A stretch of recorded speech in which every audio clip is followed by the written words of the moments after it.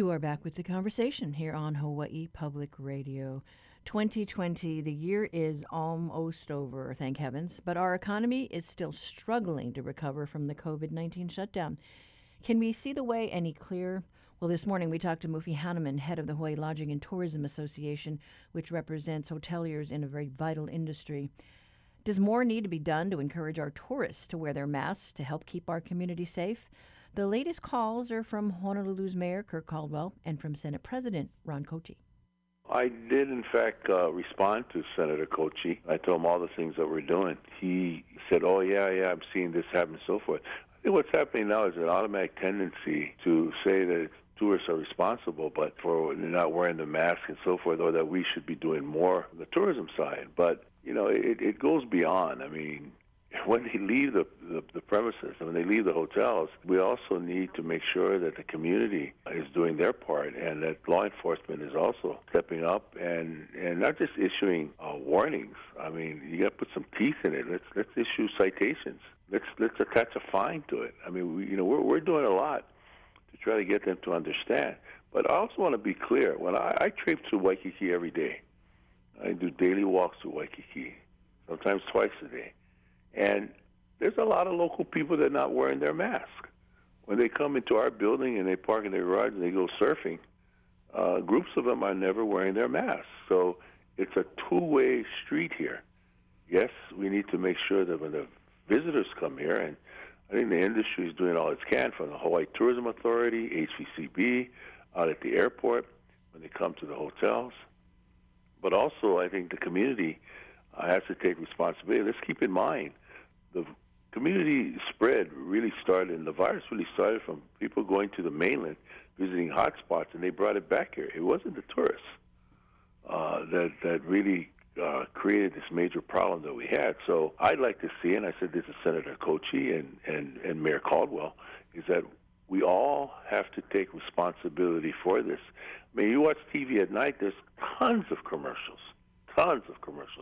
and great commercials having people, reminding people to wear their masks. But why is there still a problem? So to me, I think they got to do a little more tightening up, and that's a fine when people are given citations. Right now, they don't get an automatic fine; they go to court, and they can hopefully appeal it. I've heard of several stories where they go to court and the police officer is really busy with other duties. They don't show up, and the case is dismissed. So what are the hotels doing? Well, they know it. It's part of our standards of hygiene and protocol. It's signage all over the place when you go into the hotels. They are also reminded about that visually, as well as in-room video that are displayed in each of the hotels. So it's a situation where it's being taken seriously. Three things that they see all over the place about hygiene, washing your hands, social distancing, and wearing your mask. When they leave the hotels, once again, it's we're not police officers. We don't follow them outside the hotel to make sure when they visit a restaurant and they take off their mask to eat that they're going to put it back on automatically. We'll continue to redouble our efforts in that regard, but I think also, too, they have to look in terms of how the community can assist. I don't see why local people can't remind tourists to wear their masks, too. That's another way of helping out. Let's be the eyes and ears. We've had neighborhood police, community, neighborhood watch programs. And in Waikiki, we have an ambassador program. They all augment and complement in eyes and ears of police officers. I think it's no different now with the mask situation. Let's take matters into our own hands and remind visitors that are being careless and are not following the rules here to wear their masks. I can't recall now if you were mayor during the APEC conference, and I know we had that civil patrol with HPD where they were going out, just keeping an eye on things, but doing it with aloha. Absolutely, and I think that's where it comes down to right now. I do that all the time. And in fact, I thank tourists who are wearing a mask. I tell them, thank you. Thanks for, when in Rome, when in Hawaii, do as the Romans, do as the Hawaiians. Wear your mask. A number of your members have opted not to open up right away. Some have delayed openings to, November 1st, November 15th, some not till December. What's the snapshot on the properties? Well, I think right now, by the end of October, maybe between 65-69% of the hotels will be open. When November rolls around, obviously the number increases to 85 to 90%, and then certainly when we hit December, we're shooting for about 95% of them will be open. And there's a variety of reasons why some have elected to wait longer. One thing that we cannot discount is the huge losses that have been incurred as a result of being shuttered. From hundreds of thousands of dollars for individual properties, some of them as high as $2.5–3 million a month they've incurred by staying closed. And then all the expenses that have been incurred as a result of investing in PPE, technology, apps, doing the kind of things that we're making sure that when the visitor comes, they're well aware of the new normal, reconfiguring floor plans, what have you. So these things have cost money. And then the third thing is just not knowing what the demand's going to look like. We talked about we'd be very happy if we got to 5,000 visitors a day. And it seems that we've hit that mark, and it could get higher before the month of October is over. So all of those things, coupled with the new instructions of coming here, you may recall the first couple of days, people were still coming to Hawaii, despite the widespread publicity and information that was being put out that you have to take a test to come here. Well, there were still some coming on the planes that did not take a test. So all of these things suggest that some of them want to take a wait-and-see approach and see how this whole thing is going to unfold, as well as what the pent-up demand would be for travel to Hawaii in this new normal. And so that's why they've delayed their opening. But one thing's for sure, they are ready to go. The HLTA standards of hygiene and protocols have all been put into place. We also started a campaign with the Hawaii Chamber of Commerce, the Hawaii Ag Foundation, Hawaii Airlines called Makaukau. We are ready to show across the board all the things that a visitor will be able to experience when they come here in terms of knowing that small businesses, restaurants, retail, attractions, hotels will all be open and ready to welcome them here. I did talk to someone who is volunteering at an event, I think, this weekend with your group to help distribute food. Yes, it'll happen this Friday. It's part of our Aloha Later campaign, and we're teaming up with Aloha Harvest, and we plan to give out 1,500 bundles of food at Aloha Stadium. This is the third effort that we've teamed up with Aloha Harvest, and we've been averaging 1,000 to 1,500 bundles of food. So, once again, the industry has been hurting, which is why it's so important that we open up this economy and put people back to work. The numbers are staggering. Over 75% of businesses have gone through some kind of reduction, some kind of cut, some type of furlough as a result of being in this economic slump for the past several months. So we still need to do these food drives, and when we can partner with an organization and they can help us in this regard, we jump at that opportunity. And we're doing it on every island with other nonprofit groups. We're doing it on Kauai, we're doing it on Maui, we're doing it on Hawaii Island, all to make sure that we can distribute food to needy families. And what do you say to the concerns of the hotel workers union, just about the fact that, workers are being laid off and, they were trying to get the most senior members hired first, and they're just concerned that, the hotels are going to use this as an excuse to cut costs and hire people back at a cheaper rate? We all want everyone to be gainfully employed, but at the end of the day, with union hotels, there's a thing called collective bargaining, and that's where those kind of issues are resolved. That's where there's recall provisions in those agreements. There's opportunities to negotiate with management, and so keep in mind, Kathy, we have hotels that have affiliations with Local 5. We have hotels that have labor affiliations with the ILWU. And then we have non-union hotels. So we just have one union in particular that can't seem to get their way 100% with the hotels that they bargain with. So they're turning to government to mandate to private employers that they must rehire everyone according to occupancy. Now, that's not showing an understanding of how hotels operate. Occupancy rate is just one measurement. If you work in food and beverage, if you work in banks and catering, you go based on the number of events that have been booked or the number of reservations that have been made. That's how you determine when people have to be coming to work to staff you. Valet service is no different. That's based on daily arrivals and departures. There is a concern about keeping, guests and workers safe. And I know, we've been talking bubbles and, just different concepts. There was a issue that arose over at Ko'olina about public access and limiting locals, getting into parking and getting into those lagoons over there. Any thoughts on that? It's a private area, but certainly, when you talk about beach in Hawaii, the use of our ocean, you can't close that off. And so I'm glad that there's an agreement that has been reached to allow local people to continue to have access to the ocean area and recreational areas and the like. So I think in this particular case, it always has to be looked upon that way. Certainly with areas in Waikiki, too, where none of the hotels can claim that they have exclusive use of the frontage of their hotel. If it's a beach area, it has to be opened up. It has to be accessible to the public. And that was part of a conversation we had this morning with former Honolulu Mayor Mufi Hanneman, now head of the Hawaii Lodging and Tourism Association.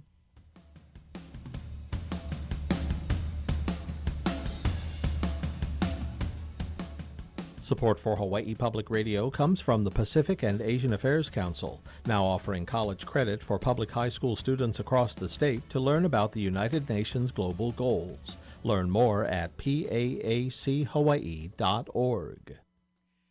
Following the threat of the economic impact that COVID-19 has had on Hawaii, we take a look at the state's wedding industry. The islands have long been popular with honeymooners, and many companies have seen a massive decrease in business as many rely almost solely on visitors planning a destination wedding. Lauren Carson is a wedding and event planner at Weddings of Hawaii, based here on Oahu. She spoke with the Conversation's producer, Harrison Patino. She's cautiously optimistic as Hawaii begins to reopen itself to tourism.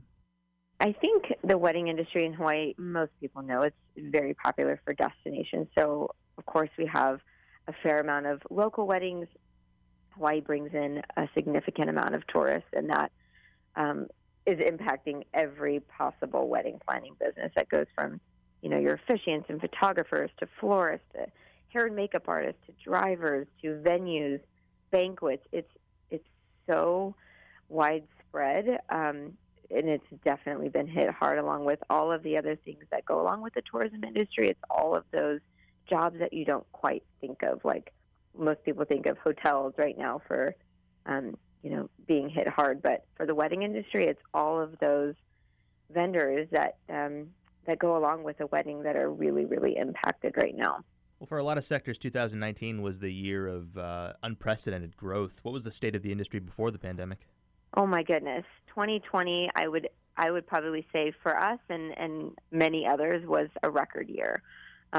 Just so many people wanting to come to Hawaii and celebrate, and having that 2020 behind your wedding year. So for us, and I know a lot of others, it was incredible. So many people coming from all over the world, not just U.S. mainland and Australia, but it's honestly from everywhere.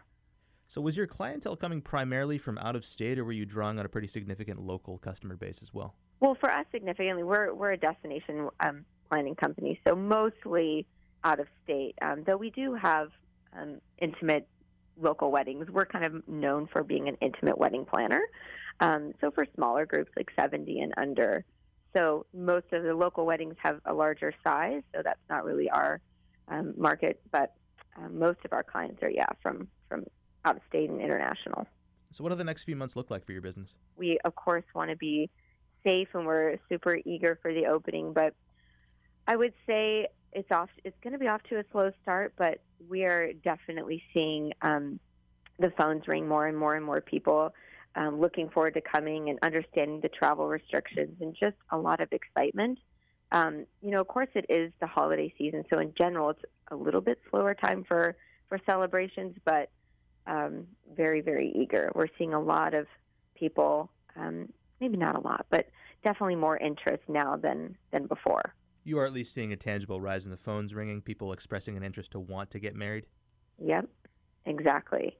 Yeah, and not so much just for this year, but even, next year. There's a lot of weddings canceled, all over the world, right? So people are looking at maybe just doing something smaller, more intimate, and Hawaii is the perfect place to do that. So I guess looking forward, what are your predictions for the industry as a whole? What things do you think are going to fundamentally change?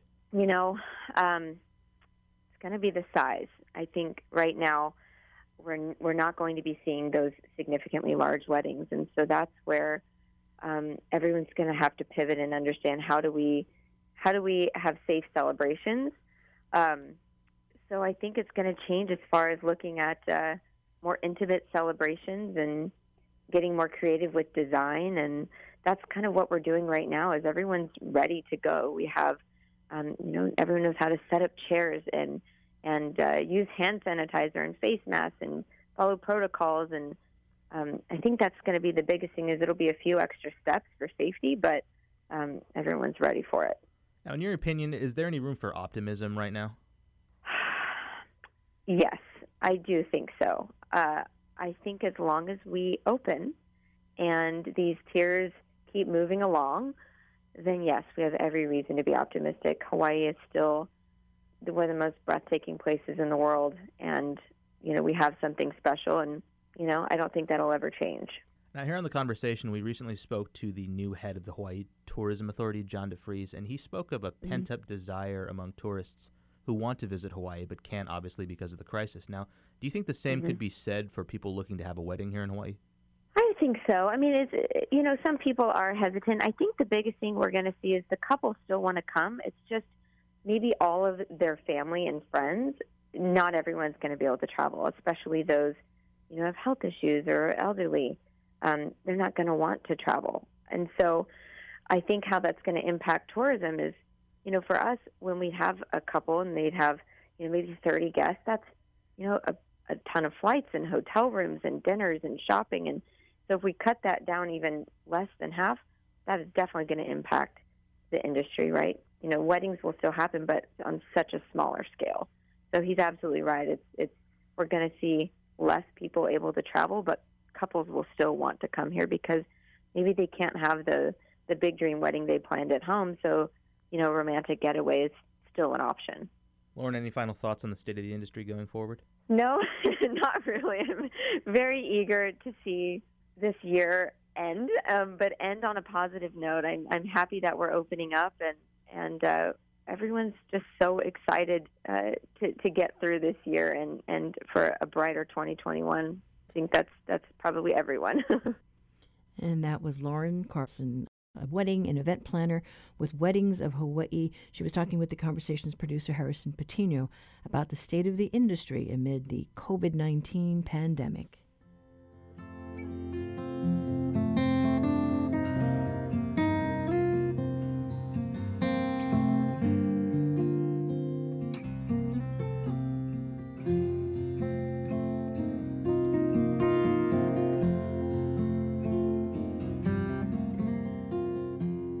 Support for Hawaii Public Radio comes from the Honolulu Museum of Art, presenting the exhibition Kamran Samimi in Stillness, with works exploring ideas of space, time, and impermanence. honolulumuseum.org. Joining us for today's reality check is Honolulu Civil Beat reporter Blaze Level. He has a story with more about how Oahu may be moving into Tier 2, where more businesses can look forward to reopening. Good morning, Blaze. Morning, Catherine. Great to be here again. Yeah, so I think a lot of people are really anxious for this next year. A lot of folks who want to go back to their gyms, a lot of those businesses that have been on hold, on pause.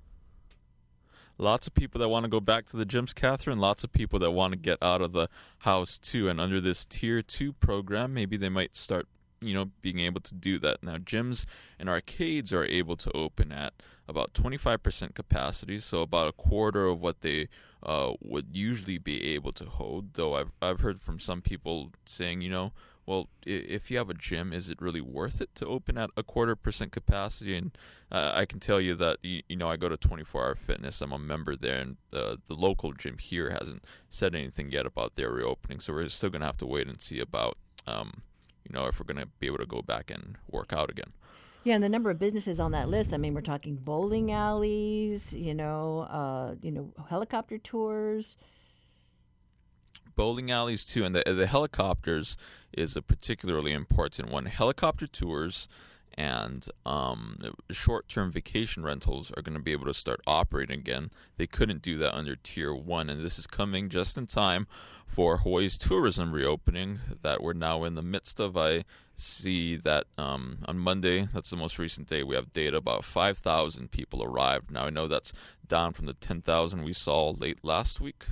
Could be because we're in the middle of the week, but more tourists are flying in, and part of the reason I'm guessing that they'd be able to take advantage of some of the businesses that are reopening, including those helicopters and vacation rentals if they can get them.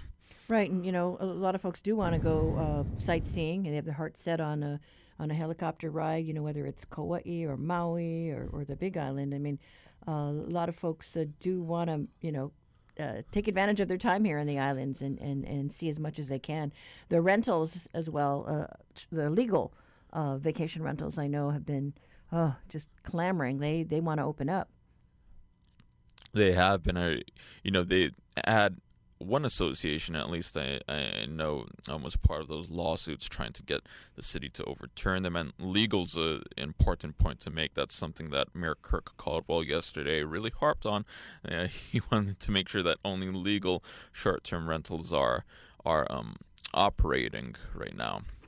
We also talked about getting out, and part of the Tier 2 plan, restaurants, bowling alleys, and golf courses can all start allowing parties of 5 more people. Well, 5 people that aren't necessarily from the same household. Under Tier 1, you all had to be under the same roof to be able to go out. Gotcha. And then I know with the golf, it was kind of, they were open and then they were closed again. So I'm sure golfers are happy to get back on the course, whether you're a resident or a visitor. I'm sure there will be. I spoke to the State Association this morning for some more clarity on their new rules. Part of it is those larger groups that can get tee times now, so you could go golfing with your friends. Another rule that they're allowing is more riders in the carts. Before, they could just have one person. And along with having more cart riders, the Golf Association and the rules, they're also requiring courses conduct more cleanings of those facilities and of those golf carts that you may be utilizing. Yeah, and it is key, though, that this Tier 2 thing is tied to our rate, right? We've got to make sure that we keep those positive tests down. That's right. It's tied to it's pretty technical. They call it the 7-day moving average, and it's just basically a weekly average of cases.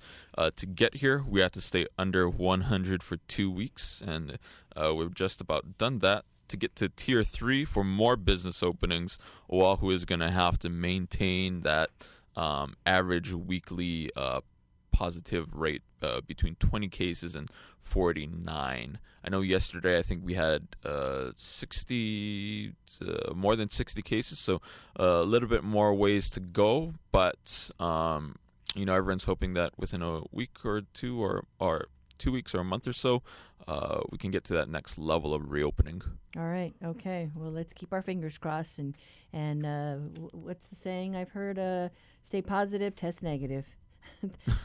Thanks so much, Blaze. We really appreciate it. Thank you. That was reporter Blaze Level with today's reality check from Honolulu Civil Beat. You can read his story online at civilbeat.org. Support for Hawaii Public Radio comes from Hawaii Care Choices in Hilo, offering palliative, hospice, and bereavement care since 1983, now hiring healthcare and administrative professionals. Application at hawaiicarechoices.org. Support for Hawaii Public Radio comes from the Scheidler College of Business at UH Manoa. The next online info session for the Executive MBA is November 5th. scheidler.hawaii.edu. Well, we have certainly had no shortage of drama leading up to the 2020 presidential election. Polls may tell us who may be in the lead, but there are still signs of trouble ahead. How will the election be decided? Well, that's the question we're chewing on today on The Long View with our political analyst, Neil Milner. Good morning, Neil. Hi, Catherine. Now, that's the big question, so what's the answer? Well, it's odd that that's a big question. I mean, usually we say who's going to win, and we find out on election night or soon after that. For under normal circumstances, a variety of reasons. You get fairly good information on the basis of, the statistical technology about who won this state and who won that state. But the main thing is that usually someone fairly early on, one of the candidates concedes. Now, concession is totally unofficial. There's no requirement that a candidate has to concede at any time. And in fact, we don't really officially elect a president until, well, let's say mid-December when the Electoral College gets counted.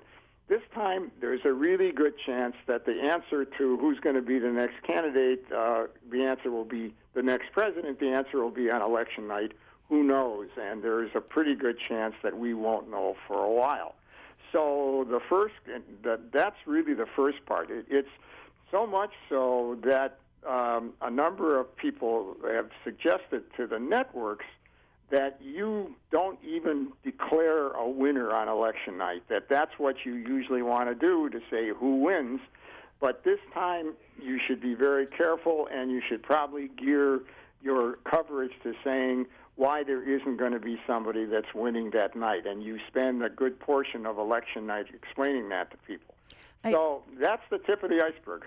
Well, I kind of feel like, Hansel and Gretel, there's this trail of breadcrumbs, and I'm afraid it leads to, getting in the witch's oven. Yeah, breadcrumbs may be a little bit too sweet. It may not be the term that I would use for the trail.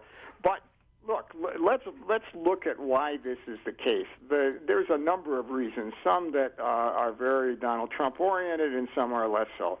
Let's just start with the Donald Trump one. I mean, he said that the only way he can lose an election is if the election is rigged. So one possibility, if he follows up on that and he does lose the electoral vote, let's say, which would be definitive, and he follows up on that, there you can see that the trouble would already be started, and it would be started on the basis of saying it's a rigged election, there's lots of voter fraud that has taken place, and in fact there's a whole lot of litigation already going on about voting procedures, and we'll get back to that. But the other part of this is that, of course, because of the pandemic, you have many, many more people, possibly over half of people in the United States, voting by mail. So you have two issues here. And let's start by saying voting by mail, whatever the president says and whatever other Republicans have said, there is no evidence that this is subject to voter fraud. Now, but there are some complicating issues with mail-in ballots that are going to show up, get manifested on election night. One, because there's so many, it takes time to count them, and two, and this is very important to understand, there is a very big political difference in terms of who is likely to vote by mail and who is likely to vote by in person. Republicans are much more likely to vote in person, and Democrats are much more likely to vote by mail. So what you can have is what gets described as a red surge. A red surge would be the Republicans would be that Trump would be way out in the lead early on, and then later on when they count the ballots, because a lot of states don't count the mail-in ballots until election night, you would then have a Democratic surge. But you could see President Trump being tempted to declare a victory on the basis of those early returns. That there would be pressure in that kind of direction. And there's some research now on the huge difference that this can make in 9 very competitive states where they don't count the mail-in ballots until last. The difference between just counting the Republican vote, just counting the vote or in person, and then counting the vote for mail is huge, like a 14 to 60% change. So you have that possibility of trouble, especially if it's manifested in a certain way. And then, to summarize what's going to be a lot of this, is then you're going to have the potential for a whole lot of litigation. There are hundreds of cases already about who can vote, who can't vote. They're going to, certainly a lot of them are going to be carried forward. There's probably, rough estimate, 600 lawyers working on these things. About, let's say, we know about 300 for Republicans and probably about that many for the Democrats. So you have all of this kind of thing moving forward. It makes the last real legal contestant, presidential election, Bush versus Gore, sound a lot simpler, the good old days, because that went to court.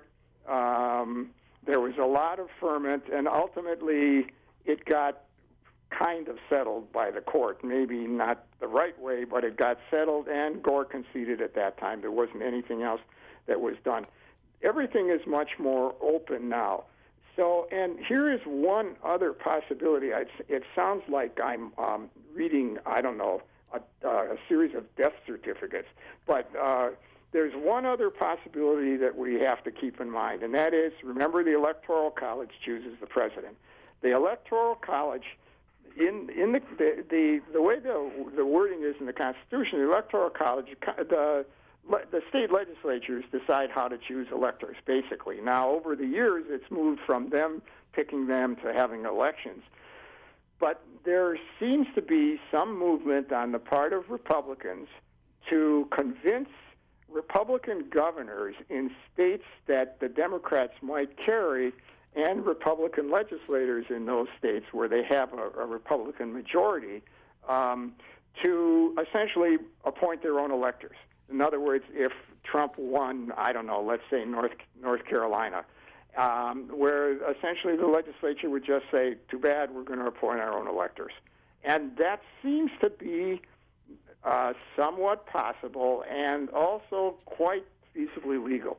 Okay, then you got all of that. If none of that picks the presidency, then it goes in. If there are conflicts over the Electoral College, then they get involved in Congress and the House and in the Senate.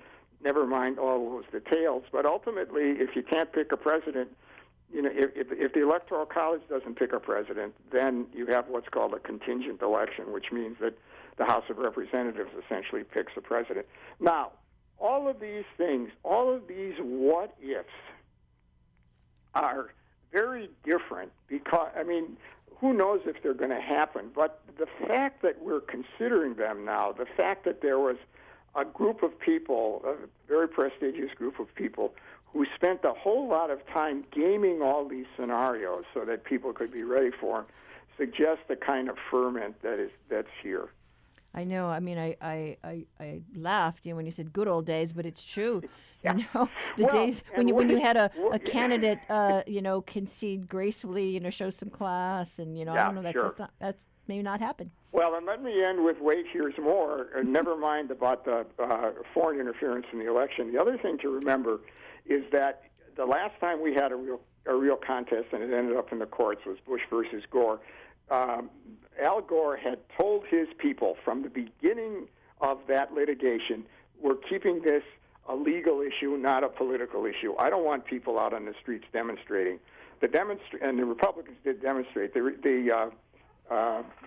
time the Democrats for sure will not follow this. This will become, if it gets into the courts, will become a profoundly political issue with lots of protest, lots of ferment, and you've got lots of people who, there's a strong minority of people who are willing to violate democratic norms to get the candidate they want, or to put it another way, to accept Trump's notion that the election was rigged. So that's where we stand. The election, all the way through this process, is just another reflection of the polarization of society. Yeah, we just want to make sure that everybody is safe this election day and post-election, and can get out there and vote. I think that at least do your part, and hope that this thing gets settled in some way that doesn't threaten our democracy, and whoever thinks about that in most elections. I know, huh? Yeah. On the whole, the good old days. Thank you so much, Neil. You're welcome. Take care. All righty. Neil Milner is a retired professor of political science and a contributing editor of our segment, The Long View.